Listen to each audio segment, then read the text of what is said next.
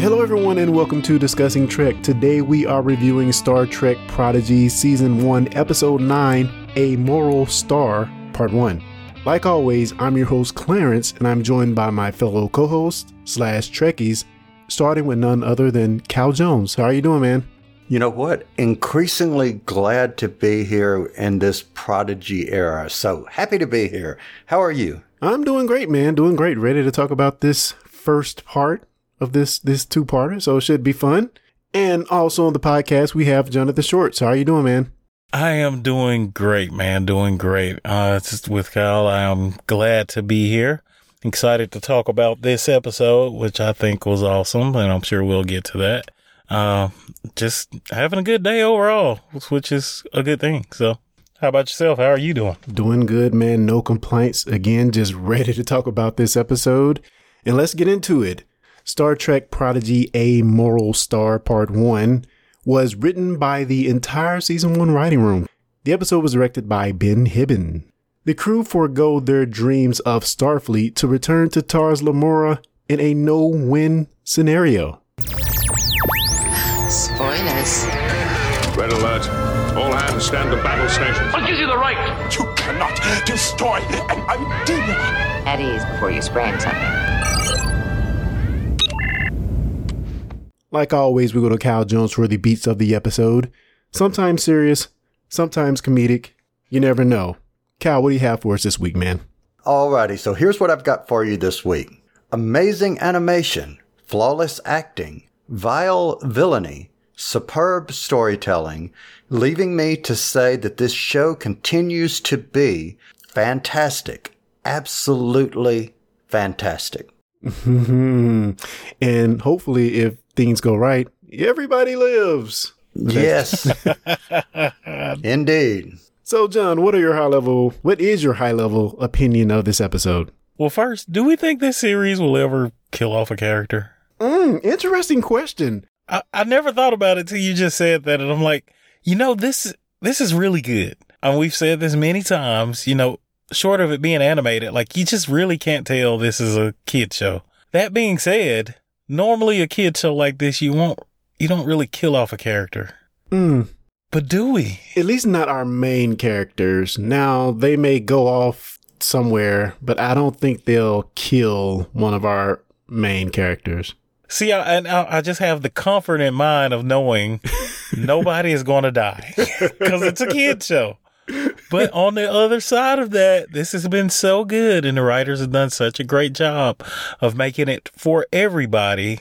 And maybe they'll hit us with something unexpected. I hope not. But anyway, high level view, needless to say, is I love this episode. I did not see a problem with it. And again, just a classic Trek episode that I know and love. Yeah, I can't argue with that. Cal, do you have any additional thoughts in addition to your vile villainy that you mentioned before? So a discovery, no pun intended, when I was doing the notes for this episode, I did not know, mainly because I missed the title when it came on, and mainly number 2, that it did not say to be continued. I thought that what I watched until maybe about an hour ago was the quote unquote mini finale for the season. I didn't know there was a part 2 coming up. So I was left thinking, I'm going to have to wait X number of months before I get a resolution here. So I'm kind of excited now. Yeah, thank God they didn't make us wait, because boy, that would have hurt. Yeah, that would have been terrible. I just don't see, I think that that would have kind of made the show bad for me if they had left us here at the end of the season. I expect a cliffhanger, but not this one. No. It was almost like Dune Part 1, If you've seen that movie, you know exactly what I'm talking about. It just ends. Well, let me say this before we move on. In regards to anything else that I like about the episode, I'll echo everything Jonathan just said. This was superb, awesome, great.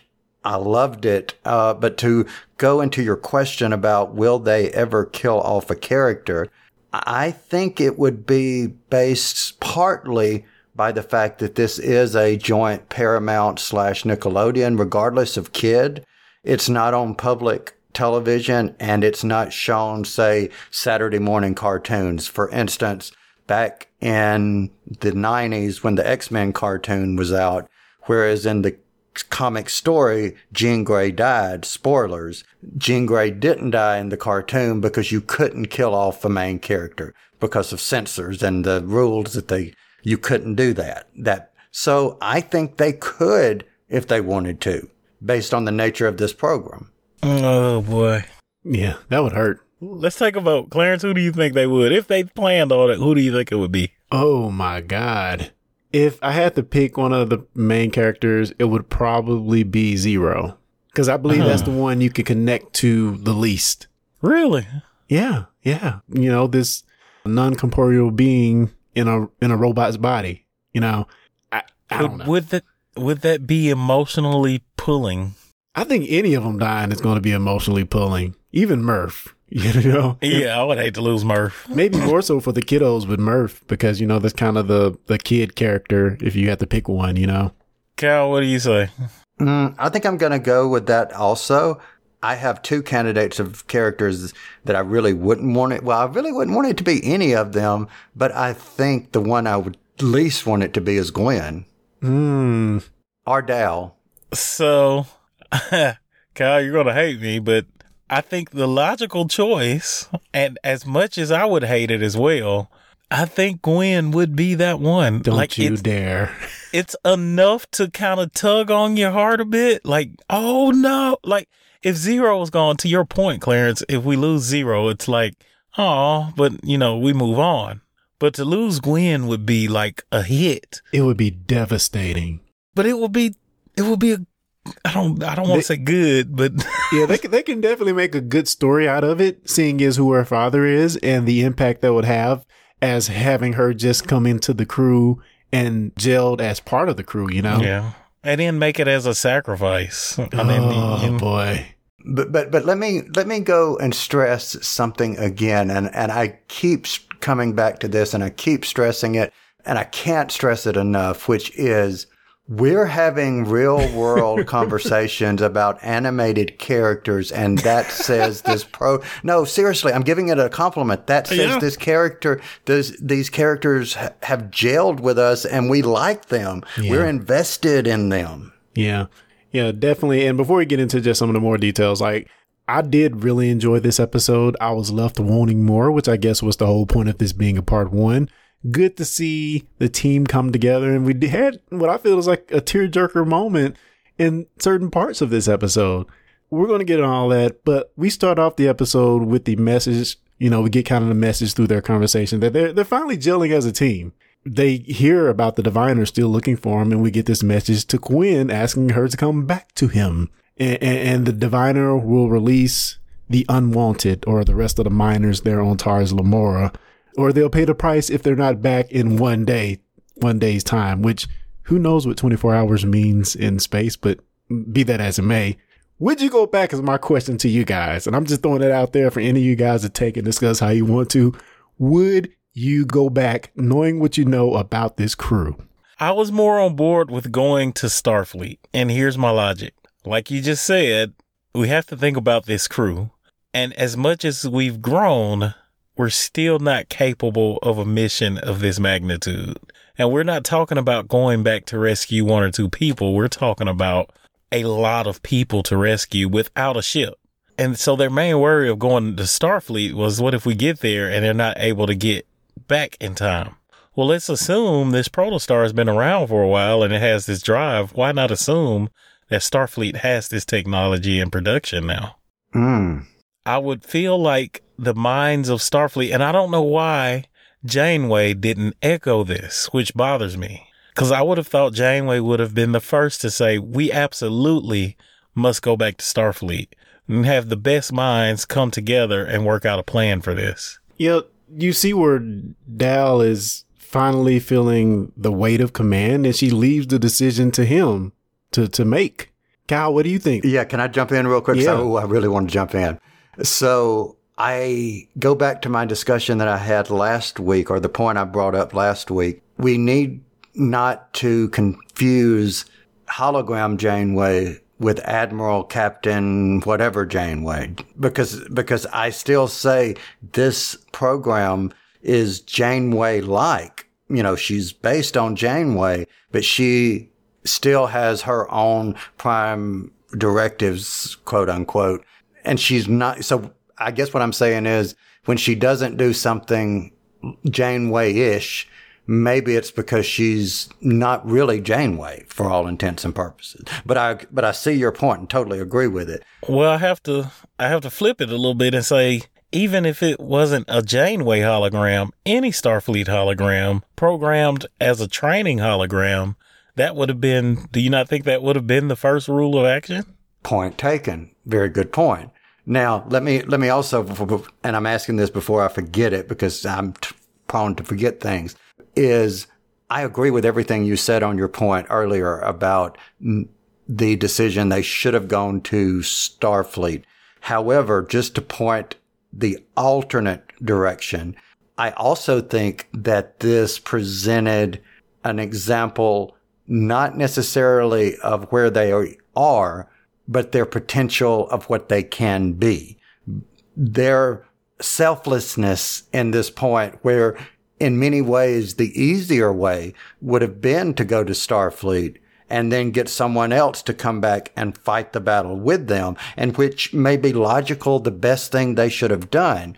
But I think it showed character for the characters by going and saying, okay, we're going to go back and we're going to help. We know the odds are against us, but this is what we're going to do. And that could fall into Star Trek Next Generation. That could fall into any of the Star Treks as things that they have done before. So that's my counter.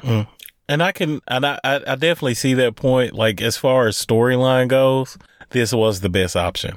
You know, as far as our appreciation for the show, I would not have appreciated the episode as much if we had involved someone else. It would have taken away from the show. But just in a Vulcan logical perspective, going back to Starfleet would have been the way to go. Oh, agreed, totally. And I'm going to present a third option that they did not, which this is what I think they actually did that we're going to find out in part 2. I have a feeling they contacted Starfleet, but still jumped over to help. Because to me, that would make the most sense. Now, if Starfleet does have a proto drive, they could use it to get there, or they may have some other means. But I think they at least contacted them, because I think that's what Janeway would tell them to do. And they seem mighty comfortable. I mean, with the exception of the Gwen thing not going part of the plan, like, they seem mighty comfortable knowing they did not have a ship to get everybody off, you know?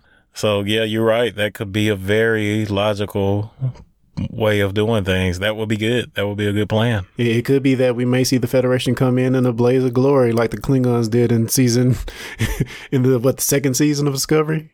Or either the Ferengi. So this is something that kind of puzzled me, and I want your thoughts on this. So it turns out, speaking of their options here, it turns out they would have only had enough power to do one proto-warp. But it was under my impression that having the protostar would be like an unlimited source of power for the USS Protostar. Was I wrong in thinking that? I obviously was, but it seems like, unless I'm just unclear on what the proto drive actually is, or the protocore actually is. See, my good sir, you did not pay attention. Help me out here. I was thinking the same thing until the diviner got on the protostar, and his words were start recharging the proto drive, so in other words, it has to charge, and I don't think our motley crew knew that. See, I thought there was something totally different.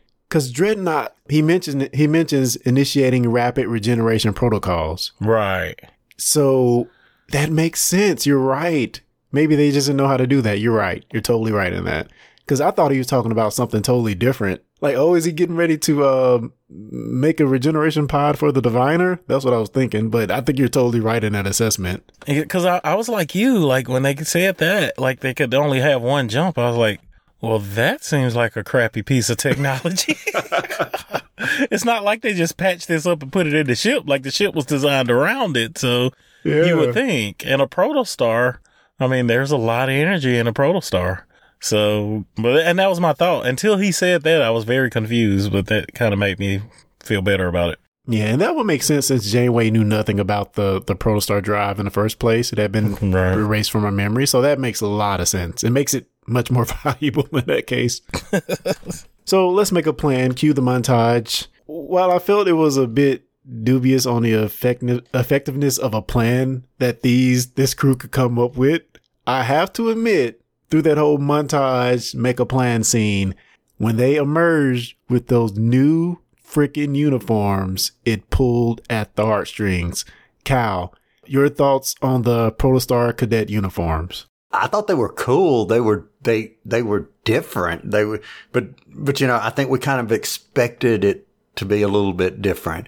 I didn't have the feels of the uniform, but again, you know, as much as I love Star Trek, I'm not as Trek centric and knowledgeable as you guys are. To me, now that's sort of like in comparison, Clarence, whenever I geek out over a new Doctor Who opening sequence and you're like, okay, yeah, it was it was the same music, just a different variation.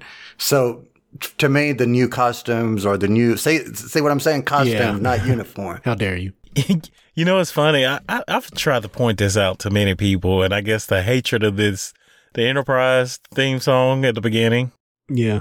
And I think, Clarence, you and I have had this discussion, but like going into like season 4, they changed it just a bit. Like they sped up the tempo, and I hate it. And I love the original, but a lot of people don't notice that. And I guess you don't notice it if you hate the song and never listen to it to start with. But yeah, I get your point, Kyle. It's just you have to geek out over it. But the uniforms, yeah, I get the heartstring pulls there for that. Just because they were, and not that even if for me, like not even because I'm a Trek fan and I love uniforms. They just actually looked cool. Now, I'm not saying they didn't look cool. I'm just saying that I didn't have the heartstrings. I mean, I had the, this is a cool moment, but I just didn't have the, oh my goodness, it's a new blah, blah, blah. Right. And imagine they found one to fit Rock. Yeah. That's some kind of synthetic material, let me tell you. But you know, they reminded me a little bit of the Voyager, the uniforms that Tom and Harry had when they were racing. Oh yeah, those were awesome. I love those uniforms. Cool. Yeah, but I really like the new design on these, and you know, who knows if we'll see them again somewhere. So here we go, guys. Let's prepare that proto drive. On my mark, ready, go fast. Thoughts? Typical teenager. Yes. I was going to say very fitting for him. Very fitting. I was thinking Ricky Bobby. I'm going fast, mama. It was perfect. It was perfect for Dahl. Like, if he would have said anything else, I probably wouldn't have appreciated it. Like, I felt it building, especially when he said ready and there was a hesitation. I was like, oh boy, what's it going to be? Like, and I don't know why why it's so important, but it is. Like, yeah, whatever those next words are going to be will define his leadership. And I don't know why that is in Trek, but it is. And I think they were perfect. I mean, if I saw Picard or Janeway or somebody say it, I was like, you silly goof, but it works for this crew, man. Yeah. And what's so cool about it, too, is that they were already in warp. You know, they go to warp first and then they engage the proto drive, which I thought that was pretty cool. Yeah, that was. And then just to see how it changes, like the scenery, the view, like that's just an awesome drive. I love that. So the Protostar arrives and our team starts to execute their plan. They face the Diviner and sees over the Protostar, as well as Gwen, which was surprising. She goes along in exchange for everybody's freedom.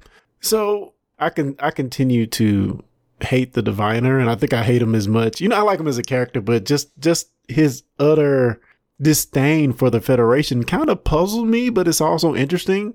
And Gwen, when he mentions the uniforms, he just shows that hate for the Federation. And I just keep thinking there has to be something more there. Gwen mentions striving for a better future, while the Diviner, he kind of says lies and hypocrisy. So what have they done to this dude? They have really done something to this guy. And I got to know what it is before I go crazy. You know, I just had a fleeting thought, and it's way out there, Grab. Okay, this is a very far-fetched stretch of the imagination of what it could be. But could it be like Chakotay had a bad accident and somehow he died or was dying, and the only way he could save himself was to be turned into this diviner thing? I'm not buying that one. Or maybe a Starfleet, somebody that was in Starfleet at some point and was hurt really bad, or somehow changed to this and blame Starfleet for it. But I know I'm gonna let you jump in, Cal, but I continue to wonder why the protostar is his salvation, his races or his group of aliens. Why is it their salvation? And we learn in this episode that it's not only the USS protostar, but it's also the core. The core has something to do with that. So is that star, and I think we mentioned this before, is that protostar like a religious symbol?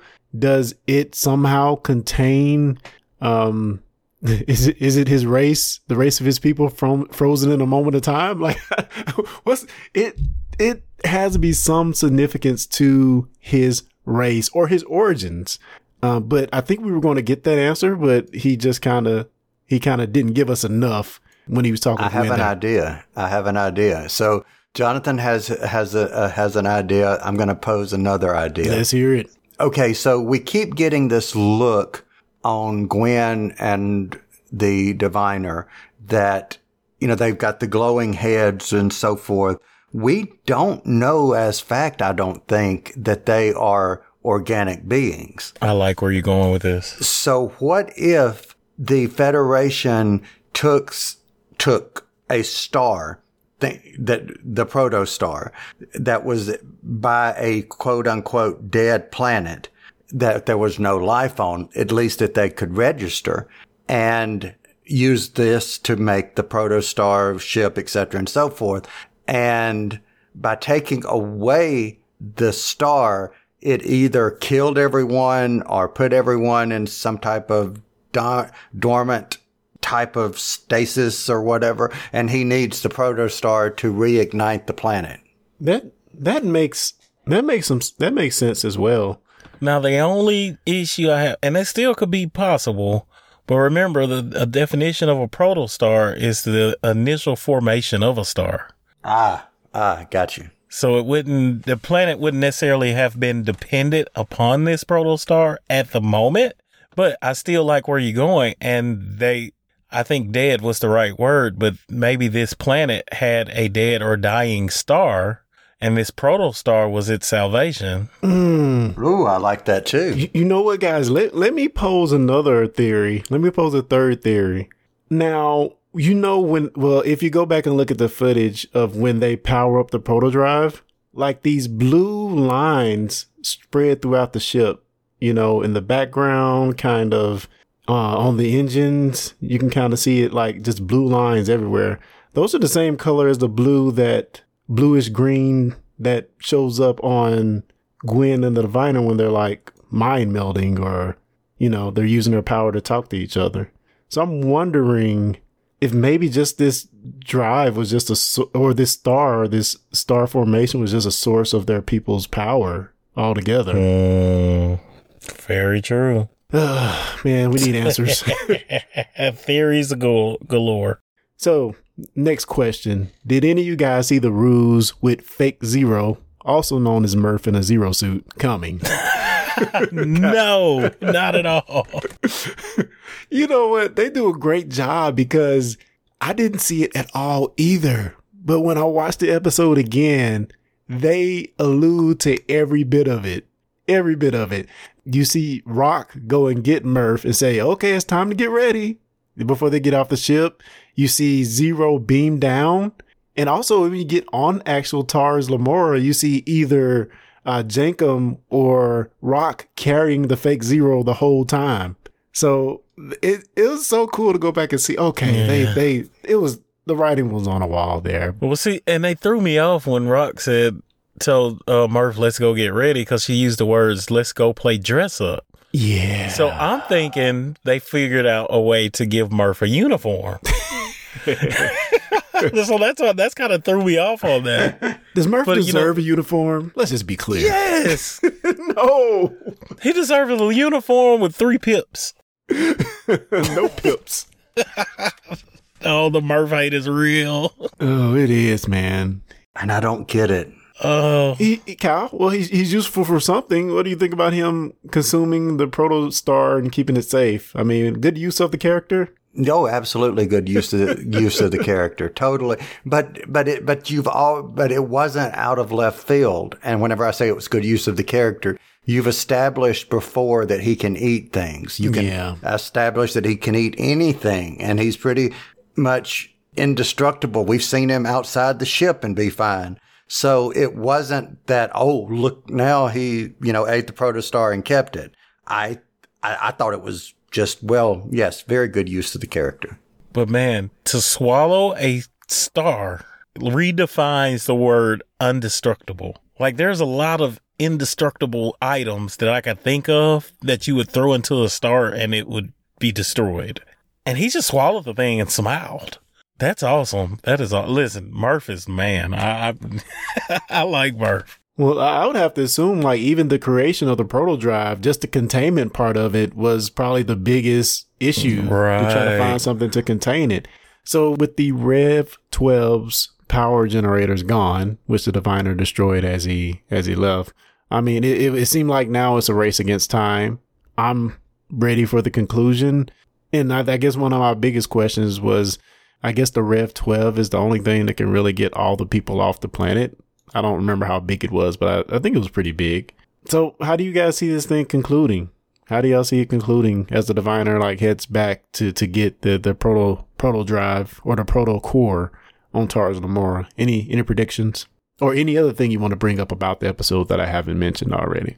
I don't have, again, I went into this thinking I was waiting 6 months or so to see the next one. So I really don't, because I haven't had time to think about it, but I'm psyched over the fact that I get to see the next episode this week. Yep.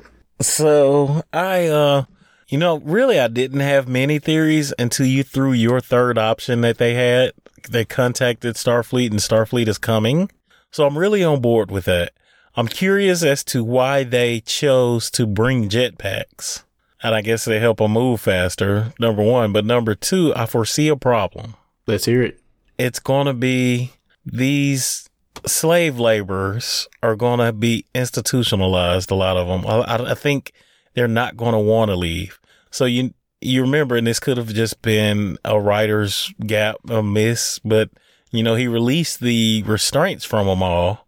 But you see right toward the end that they had a few people still working. Yeah, it was like the whole open the cage of something that's been in captivity for so long. Right.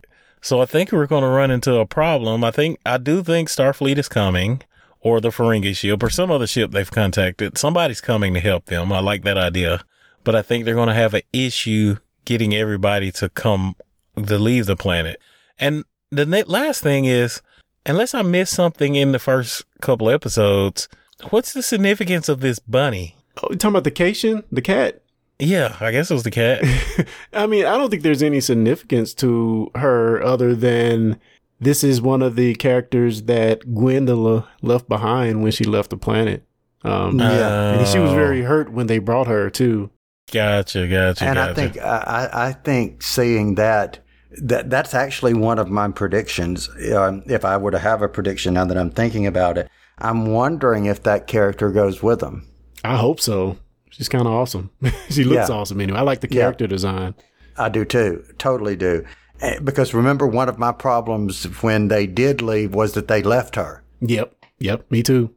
So I didn't even remember. So now, if you want to think predictions, going off of what Jonathan said in regards to some of them may not want to leave, there is a possibility, even though I don't think I would like this, that Gwen stays behind, not as a ruler or as a dictator or an overseer, but as a facilitator. And that's even still not a good word, but you kind of get where I'm going. with Yeah. that. She stays to make sure the people are taken care of. Right. And honestly, it's like a very valuable place to be. I mean, we've established that this chimera is very valuable and it's an energy source. So I can see some of them maybe just staying to use that as a means to live, make money. So I don't know. And we were talking about killing off a character. I mean, Gwen could be left there, and that's the end of Gwen. Not dead, but Yeah, I can see her saying that my father started this and we have to stay and care for these people. I can see her saying that as well. But yeah, we're gonna wrap up there. I mean, we just got one part of this episode, so I am amped for the conclusion.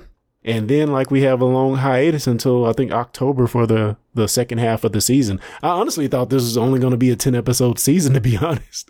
But cool that we're going to get more episodes this year in 2022. Cal Jones, how do you rate this episode, sir? Oh, absolutely easy. Totally easy. 5 out of 5. Oh, wow. 5 out of 5 for Mr. Jones. Jonathan, what do you think, man? 5. Oh, wow. I guess I'm going to have to go with 5 too, man. My only reservation about giving it a 5 is that I want to see the rest of the story. And I feel like, just like I felt Dune was like a 5 out of 5, it's only a part of the story.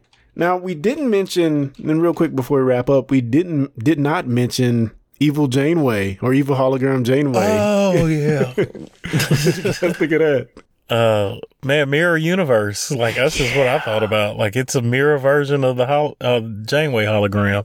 I would say I'm going to take your mirror Janeway universe hologram and raise it by Gothic mirror version hologram. Touche, sir. Touche. All right.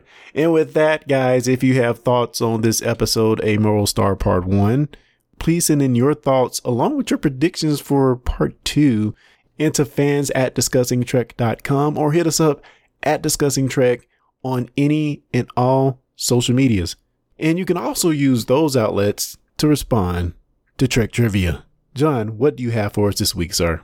All right. So in my research for my Trek Trivia, I ran across a fact or two. So first, I'll give you a little known fact. Propulsion has been kind of part of this story. Did you know that Gene Roddenberry originally intended the Enterprise to become transparent when in warp drive? What? The idea was that the ship will be traveling faster than light, which means that the light would not reach it, rendering the vessel invisible to the naked eye. However, according to Einstein's theory of special relativity, the speed of light is a constant form. Any frame of reference an observer moving at close to constant would still observe light. Yeah. So since we're most of the time when we get a view of it, we're in the warp field moving with the ship. You would see the ship. Yeah. Right. So that was interesting to know. But my Trek Trivia. So we've heard a lot of different names throughout different shows for this faster than light travel, and you got the FTL in Star Wars, and we've heard hyperdrive and hyperspeed and all that. Well, in Trek, we know it as the warp drive or warp speed. But do you know what the official term used by Zefram Cochrane, who invented the warp drive, who designed Earth's first warp drive? Do you know what his official term for it was? Budweiser. Man, how did you know? He was drunk. Yeah, he was a bit of a drunk. Yeah. No, I do not know that. Do we want to table that or give the answer now? We'll table that. We'll let the fans do a little research and see what they come up with. So the question is, what was Zefram Cochrane's original name for traveling at warp? And his original official term.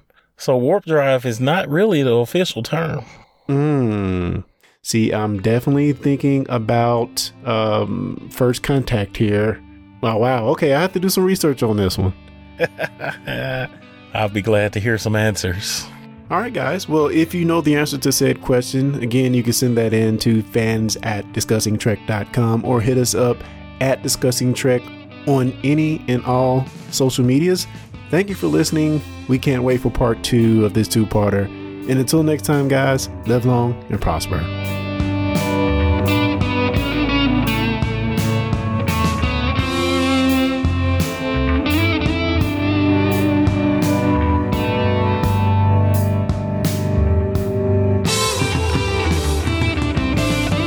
Thanks for listening to the Discussing Trek podcast. For more information, go to discussingtrek.com/subscribe.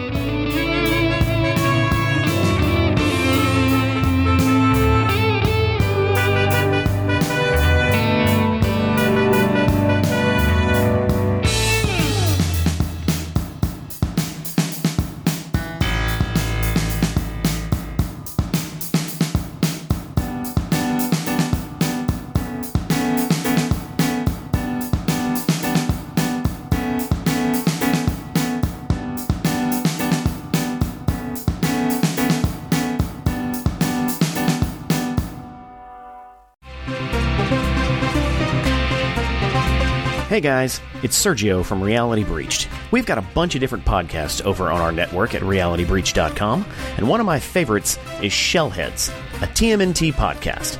Shellheads is a deep dive into the Teenage Mutant Ninja Turtles in ways you've never heard before. From the early comic days to the current Nick show, nothing is off limits. Jeff, from the Warp Zone Arcade, joins me to binge watch and power read through a comprehensive library of TMNT fandom. Check Shellheads out on Apple Podcasts, Spotify, or your favorite podcast app. For more details, visit realitybreached.com.